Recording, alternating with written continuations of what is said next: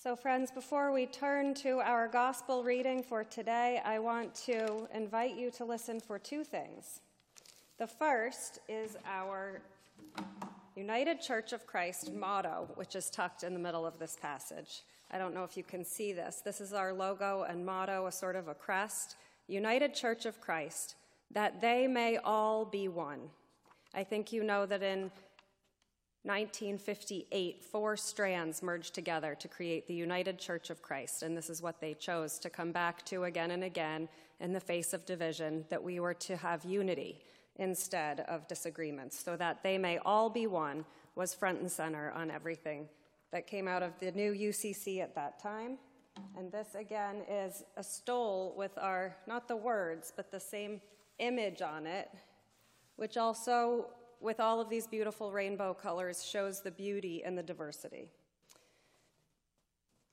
So listen for that they may all be one. And I also want you to listen. This is a prayer that Jesus is praying. I want you to listen for how his words, one commentator said, it's like a spirograph. Do you know how when children are drawing with those little plastic tools that are almost like gears and they fit together, you put two together, and as you start to draw, these circles circle around and around and around and double back on each other. And as we listen to the way Jesus prays, it evokes that same kind of spiraling and circling back imagery. So keep your ear attuned for that as we listen now for the word of God in Holy Scripture from the Gospel of John, chapter 17, verses 6 through 19, which is the middle of this high priestly prayer. And I want you also to imagine that Jesus is at the table with his 12 disciples, and this is also his farewell address and prayer for them. He says, "I have made your name known to those whom you gave me from the world. They were yours, and you gave them to me, and they have kept your word. Now they know everything that you have given me is from you, for the words that you gave to me I have given to them, and they have received them, and know in truth that I came from you, and they have believed that you sent me. I am asking on their behalf. I am not asking on behalf of the world, but on behalf of those whom you gave me, because they are yours. All mine are yours, and yours are mine, and I have been glorified in them. And now I am no longer in the world, but they are in the world, and I am coming to you. Holy Father, protect them in your name that you have given me, so that they may be one as we are one. While I was with them, I protected them in your name that you have given me. I guarded them, and not one of them was lost, except the one destined to be lost, so that the scripture might be fulfilled. But now I am coming to you, and I speak these things in the world so that they may have my joy made complete in themselves. I have given them your word, and the world has hated them because they do not belong to the world, just as I do not belong to the world. I am not asking you to take them out of the world, but I ask you to protect them from the evil one. They do not belong to the world, just as I do not belong to the world. Sanctify them in your truth. Your word is truth. As you have sent me into the world, so I have sent them into the world. And for their sakes I sanctify myself, so that they also may be sanctified in truth." May God add a blessing to the reading and the hearing and the understanding of God's holy word.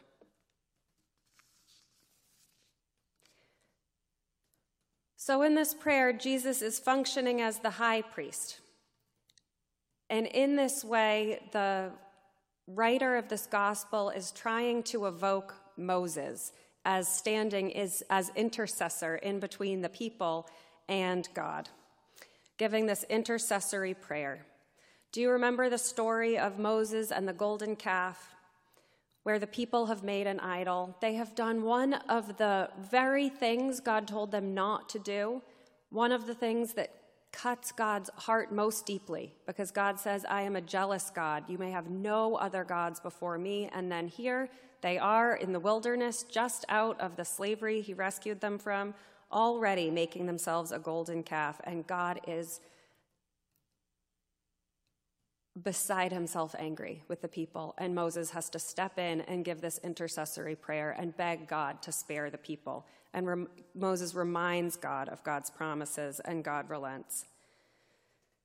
I have this childhood memory, very early memory. I think my sister Hillary, who's not quite 2 years younger than I am, we were maybe 4 and 5 or 6, and we decided we had had enough of our usual outings, as we called them, where we would pack up a little tote bag and have a picnic under the dining table.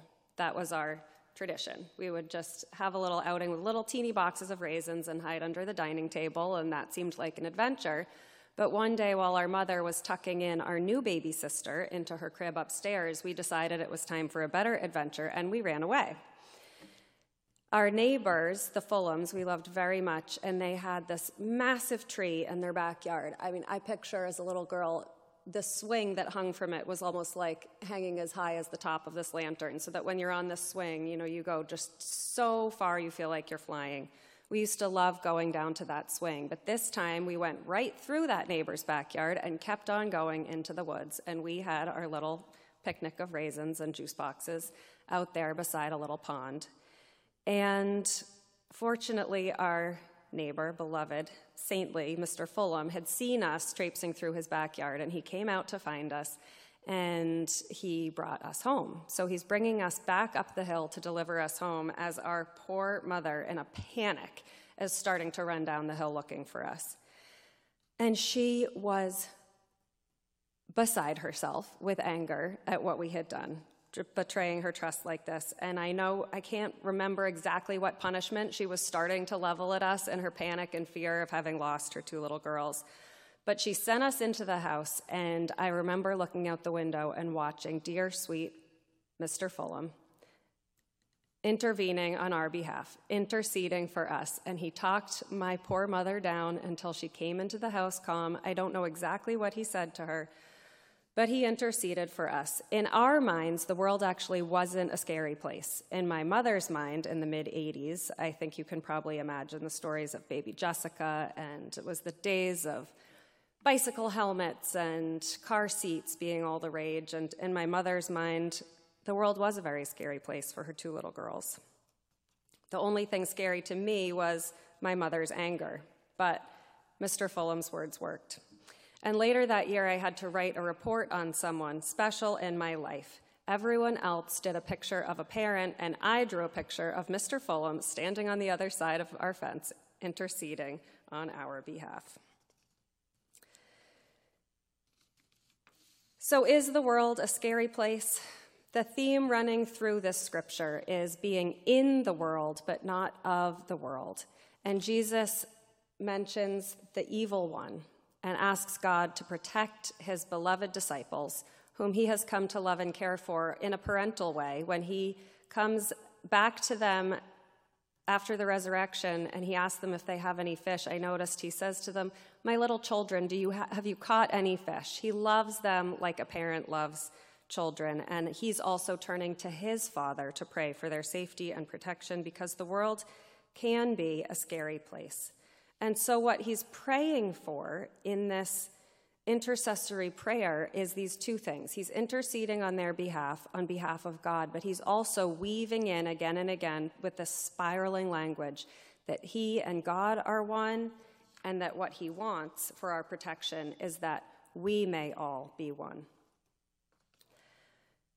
Does that sting a little bit this week, again, in the face of how divided we are? There were racist attacks in our town this past week. 2 brothers in 2 separate incidents, these 2 teenage black youths, were called racial slurs. And the resulting conversations that have been taking place in the town are further highlighting our divisions, our unwillingness to face the work that needs to be done here in our town. Meanwhile, on the other side of the world, bombs and missiles lighting up the night, the heightening of the Israel-Palestine conflict, all these places where these stories take place in such turmoil and violence. Children being killed, death tolls rising. And somehow it seems even worse that the ways of the world, Jesus is making this distinction, the world isn't evil on its own, but being in the world, as we all are, isn't a bad thing. It's being of the world, and that your value system is derived from the inadequacies and the injustices, the inequities that are entrenched in the world. Things like for-profit prisons, that people can become wealthy off the suffering of others and the pain of others.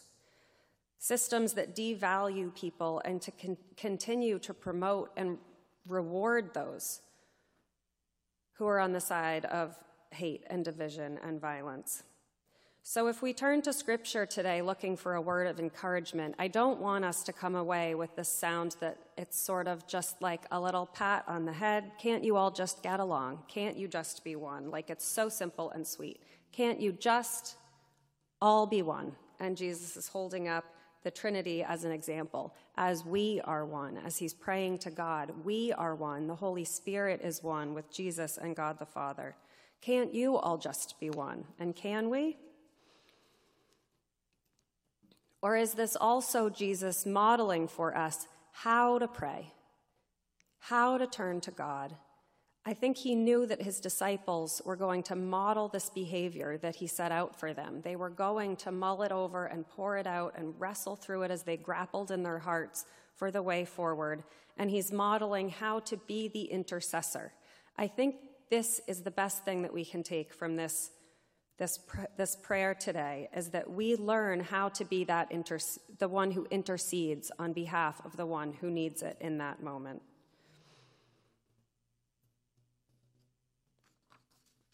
Does it change the world to pray, that we might be able to be an intercessor?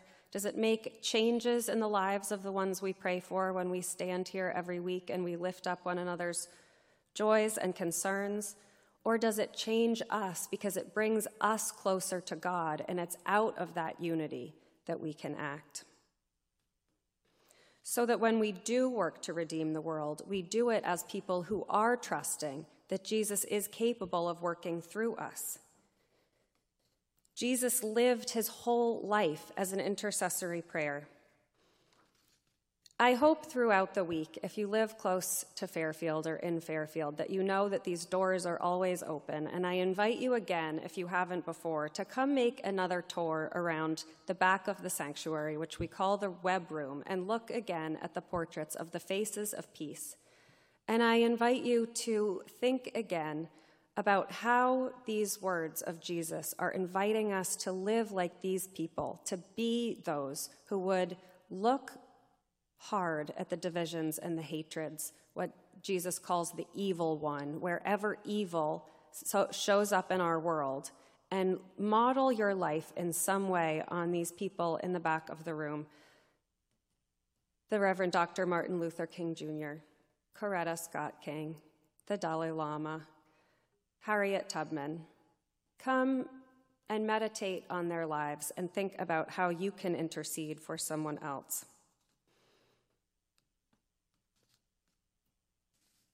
I'm going to close with the words again of the hymn, "A mighty fortress is our God." Did we in our own strength confide, our striving would be losing. But there is one who takes our side, the one of God's own choosing. You ask who that may be? Christ Jesus, it is he, with mighty power to save, victorious o'er the grave. Christ will prevail, triumphant. May it be so. Thanks be to God.